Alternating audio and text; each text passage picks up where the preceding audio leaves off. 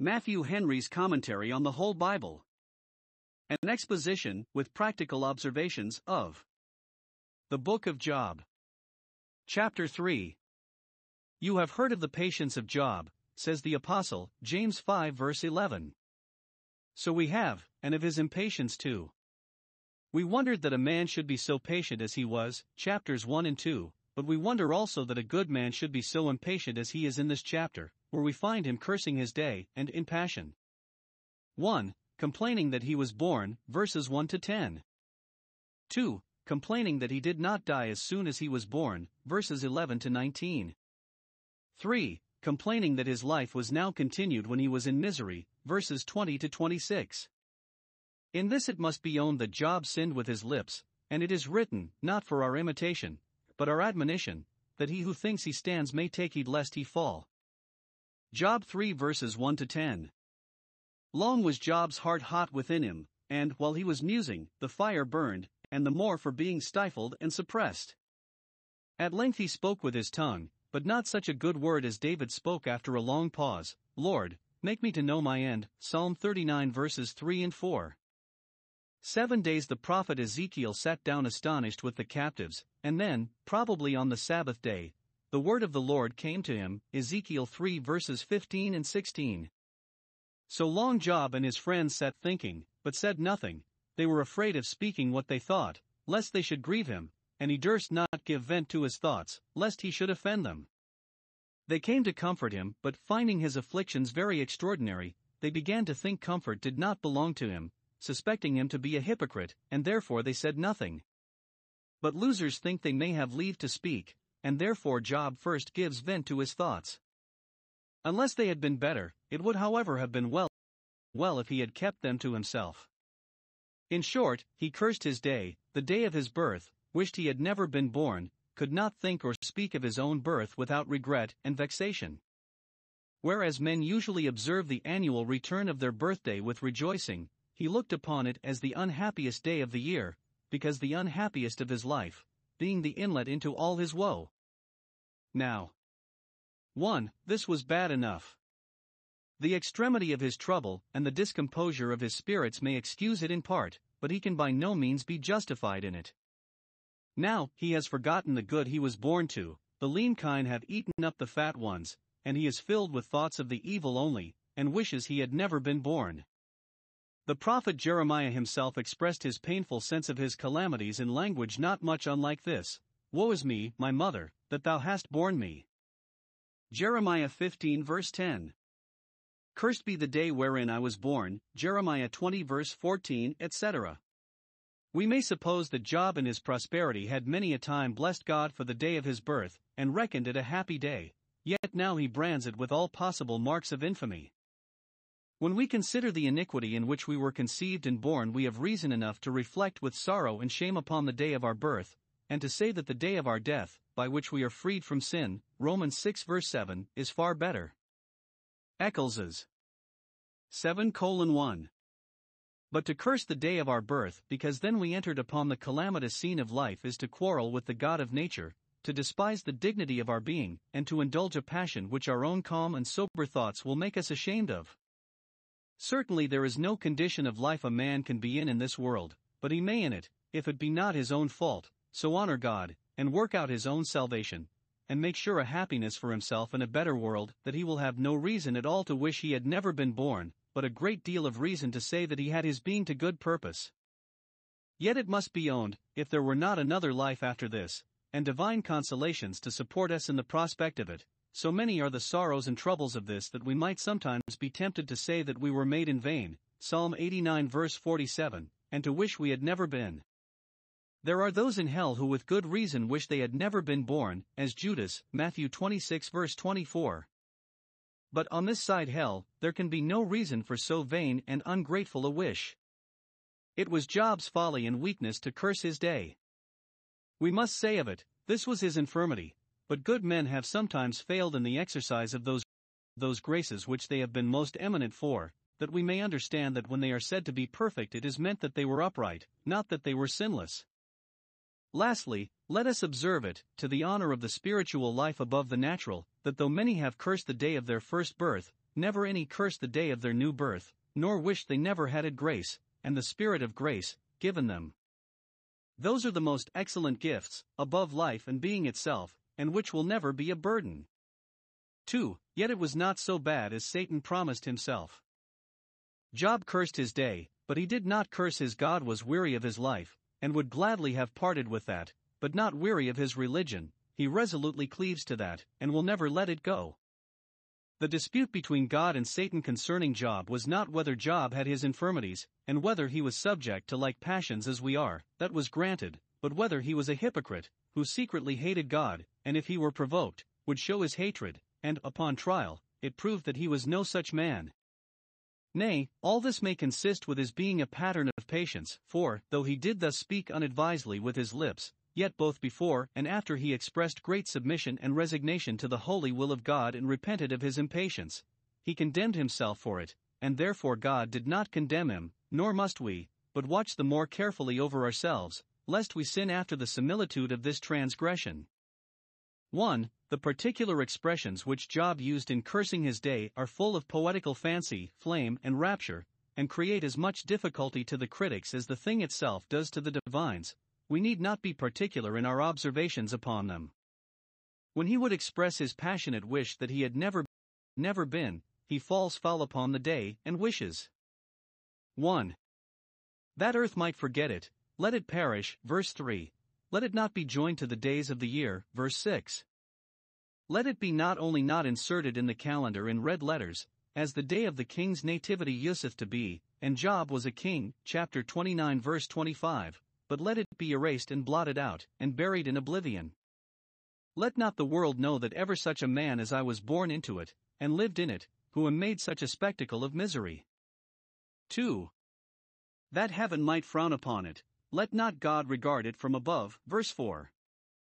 Everything is indeed as it is with God, that day is honorable on which he puts honor, and which he distinguishes and crowns with his favor and blessing, as he did the seventh day of the week. But let my birthday never be so honored, let it be nigro carbone notandus marked as with a black coal for an evil day by him that determines the times before appointed. The Father and fountain of light appointed the greater light to rule the day, and the less lights to rule the night, but let that want the benefit of both. 1. Let that day be darkness, verse 4, and, if the light of the day be darkness, how great is that darkness? How terrible! Because then we look for light. Let the gloominess of the day represent Job's condition, whose sun went down at noon. 2.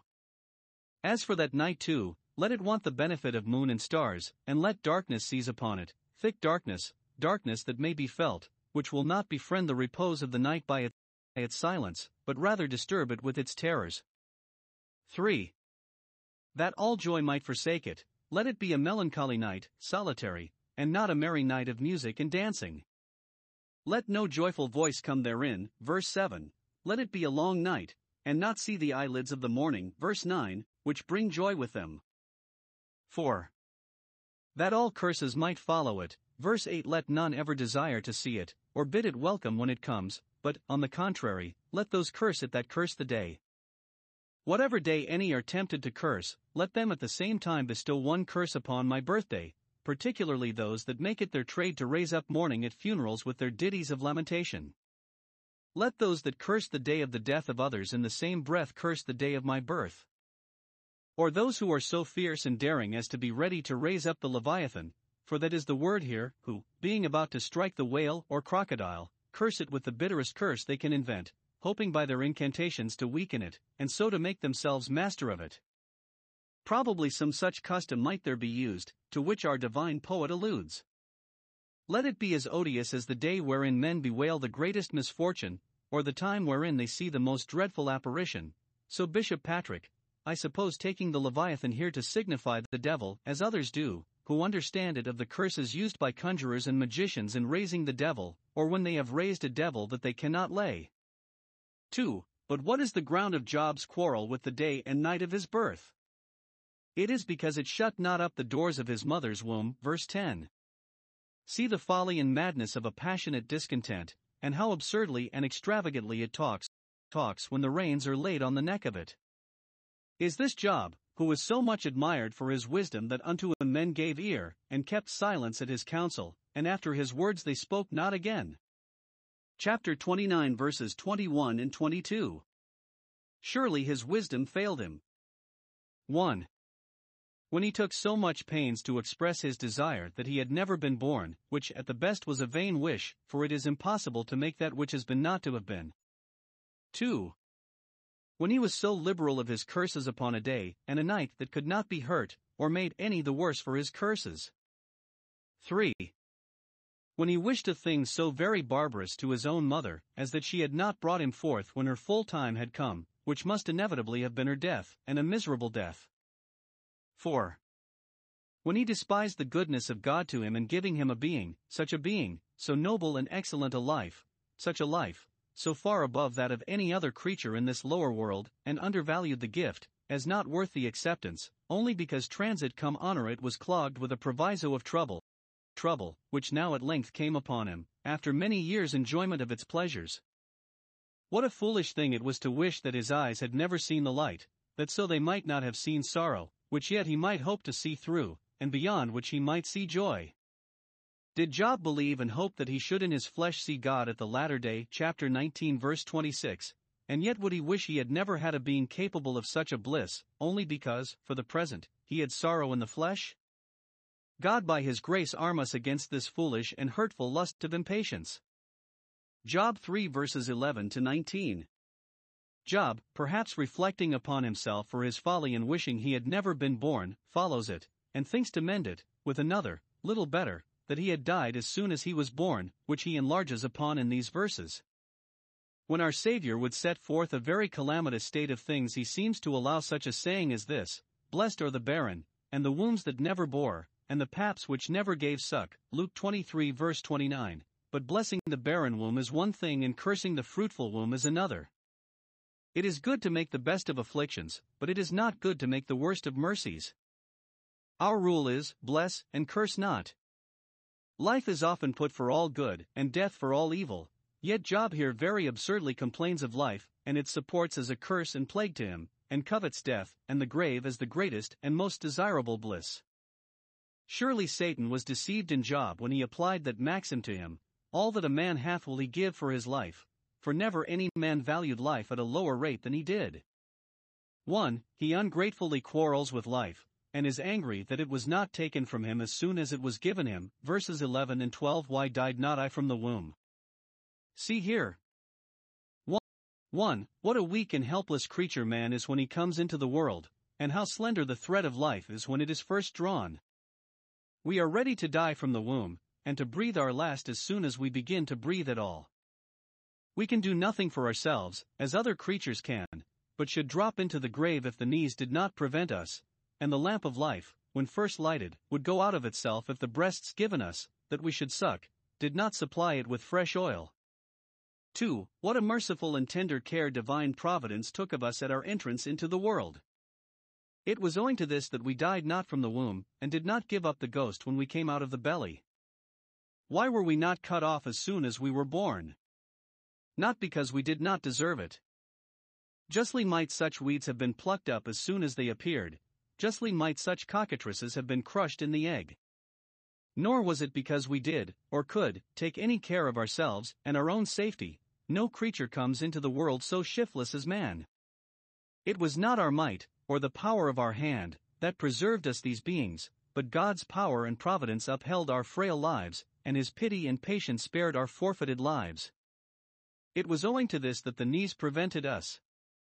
Natural affection is put into parents' hearts by the hand of the God of nature, and hence it was that the blessings of the breast attended those of the womb. 3. What a great deal of vanity and vexation of spirit attends human life.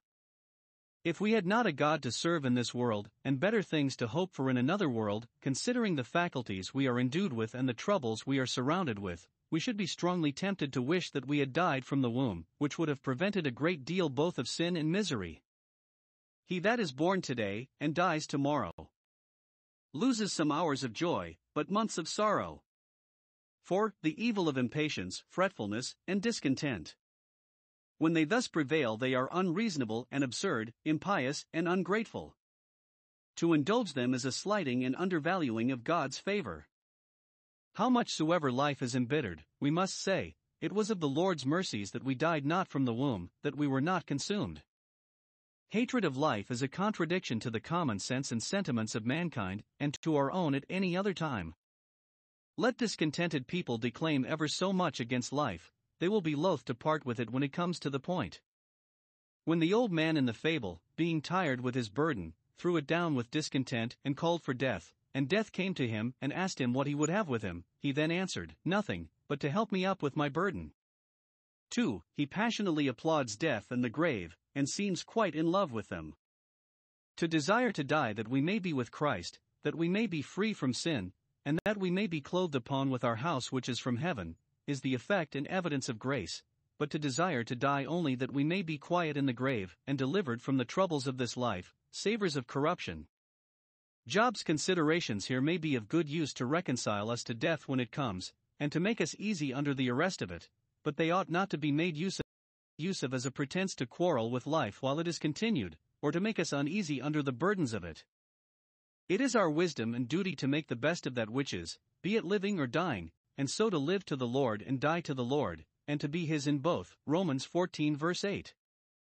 Job here frets himself with thinking that if he had but died as soon as he was born, and been carried from the womb to the grave, 1. His condition would have been as good as that of the best. I would have been, says he, verse 14, with kings and counselors of the earth, whose pomp, power, and policy cannot set them out of the reach of death, nor secure them from the grave, nor distinguish theirs from common dust in the grave.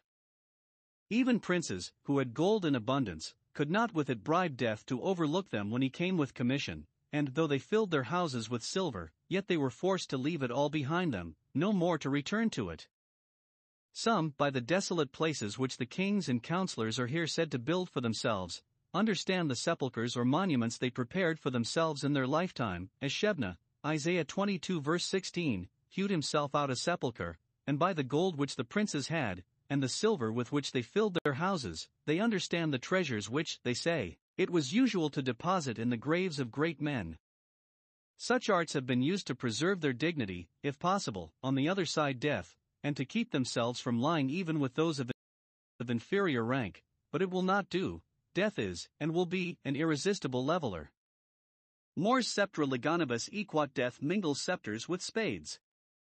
Rich and poor meet together in the grave, and there a hidden untimely birth, verse 16, a child that either never saw light, or but just opened its eyes and peeped into the world, and, not liking it, closed them again and hastened out of it, lies as soft and easy, lies as high and safe, as kings and counselors and princes, that had gold.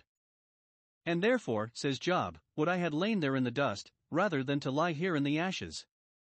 2. His condition would have been much better than now it was, verse 13, then should I have lain still, and been quiet, which now I cannot do, I cannot be, but am still tossing and unquiet, then I should have slept, whereas now sleep departeth from my eyes, then had I been at rest, whereas now I am restless. Now that life and immortality are brought to a much clearer light by the gospel than before they were placed in, good Christians can give a better account than this of the gain of death. Then should I have been present with the Lord, then should I have seen His glory face to face, and no longer through a glass darkly. But all that poor Job dreamed of was rest and quietness in the grave, out of the fear of evil tidings, and out of the feeling of sore boils. Then should I have been quiet, and had he kept his temper, his even easy temper still, which he was in as recorded in the 2 foregoing chapters, entirely resigned to the holy will of God and acquiescing in it, he might have been quiet now, his soul, at least, might have dwelt at ease, even when his body lay in pain. Psalm 25 verse 13. Observe how finely he describes the repose of the grave, which, provided the soul also be at rest in God, may much assist our triumphs over it. 1. Those that now are troubled will there be out of the reach of trouble. Verse 17, there the wicked cease from troubling. When persecutors die they can no longer persecute, their hatred and envy will then perish. Herod had vexed the church, but when he became a prey for worms, he ceased from troubling. When the persecuted die they are out of the danger of being any further troubled. Had Job been at rest in his grave, he would have had no disturbance from the Sabaeans and Chaldeans, none of all his enemies would have created him any trouble. 2. Those that are now toiled will there see the period of their toils. There the weary are at rest. Heaven is more than a rest to the souls of the saints, but the grave is a rest to their bodies. Their pilgrimage is a weary pilgrimage, sin and the world they are weary of, their services, sufferings, and expectations, they are wearied with, but in the grave they rest from all their labors. Revelation 14 verse 13, Isaiah 57 verse 2. They are easy there and make no complaints, their believers sleep in Jesus. 3. Those that were here enslaved are there at liberty. Death is the prisoner's discharge, the relief of the oppressed, and the servant's manumission. Verse 18. They're the prisoners, though they walk not at large, yet they rest together, and are not put to work, to grind in that prison house. They are no more insulted and trampled upon, menaced and terrified, by their cruel taskmasters, they hear not the voice of the oppressor.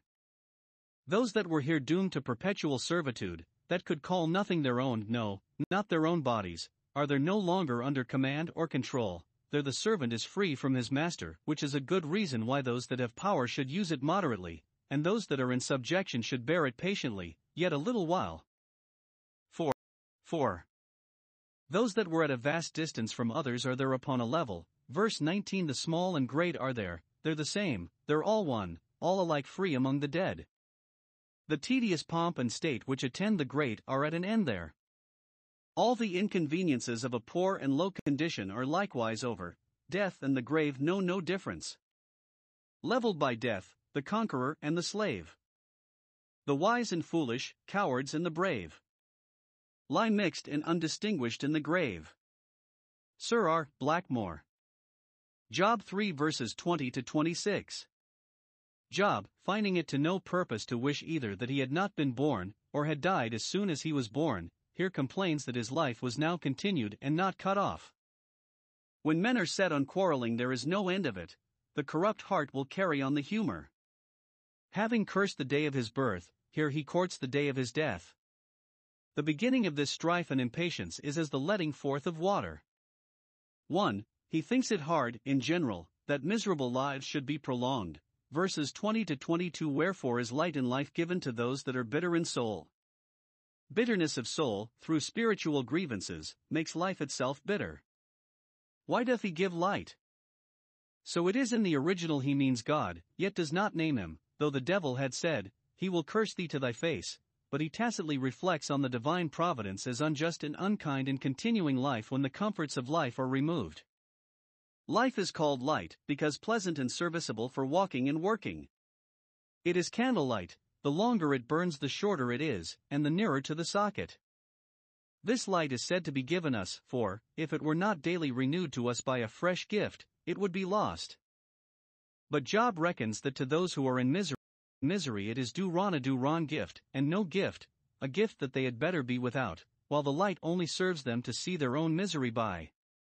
Such is the vanity of human life that it sometimes becomes a vexation of spirit, and so alterable is the property of death that, though dreadful to nature, it may become desirable even to nature itself. He here speaks of those 1. Who long for death, when they have outlived their comforts and usefulness, are burdened with age and infirmities, with pain or sickness, poverty or disgrace, and yet it comes not, while, at the same time, it comes to many who dread it, and would put it far from them. The continuance and period of life must be according to God's will, not according to ours. It is not fit that we should be consulted how long we would live, and when we would die. Our times are in a better hand than our own. 2. Who dig for it as for hidden treasures, that is, would give anything for a fair dismission out of this world, which supposes that then the thought of men's being their own executioners was not so much as entertained or suggested, else those who longed for it needed not take much pains for it, they might soon come at it, as Seneca tells them, if they are pleased. 3. Who bid it welcome, and are glad when they can find the grave, and see themselves stepping into it. If the miseries of this life can prevail, contrary to nature, to make death itself desirable, shall not much more the hopes and prospects of a better life, to which death is our passage, make it so, and set us quite above the fear of it. It may be a sin to long for death, but I am sure it is no sin to long for heaven.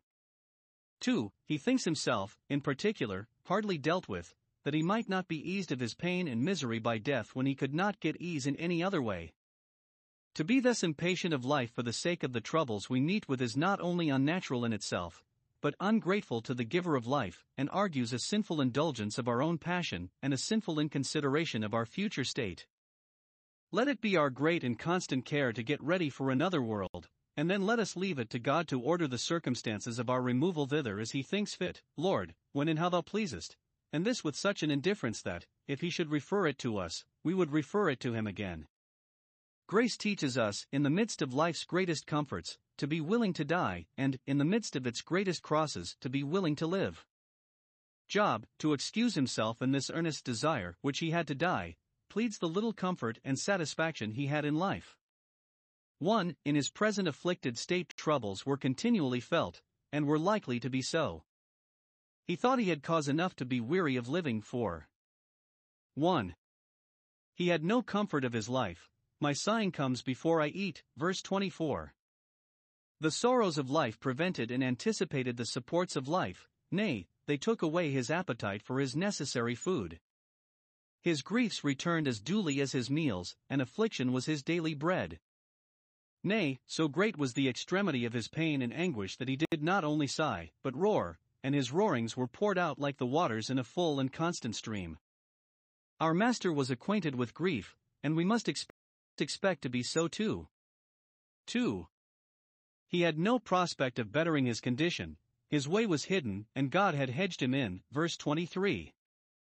He saw no way open of deliverance, nor knew he what course to take. His way was hedged up with thorns, that he could not find his path. See chapter 23 verse 8, Lamentations 3 verse 7. 2. Even in his former prosperous state troubles were continually feared, so that then he was never easy, verses 25 and 26. He knew so much of the vanity of the world, and the troubles to which, of course, he was born, that he was not in safety, neither had he rest then. That which made his grief now the more grievous was that he was not conscious to himself of any great degree either of negligence or security in the day of his prosperity, which might provoke God thus to chastise him. 1. He had not been negligent and unmindful of his affairs, but kept up such a fear of trouble as was necessary to the maintaining of his guard. He was afraid for his children when they were feasting, lest they should offend God, chapter 1 verse 5, afraid for his servants lest they should offend his neighbors. He took all the care he could of his own health, and managed himself and his affairs with all possible precaution, yet all would not do. 2. He had not been secure, nor indulged himself in ease and softness, had not trusted in his wealth, nor flattered himself with the hopes of the perpetuity of his mirth, yet trouble came, to convince and remind him of the vanity of the world, which yet he had not forgotten when he lived at ease.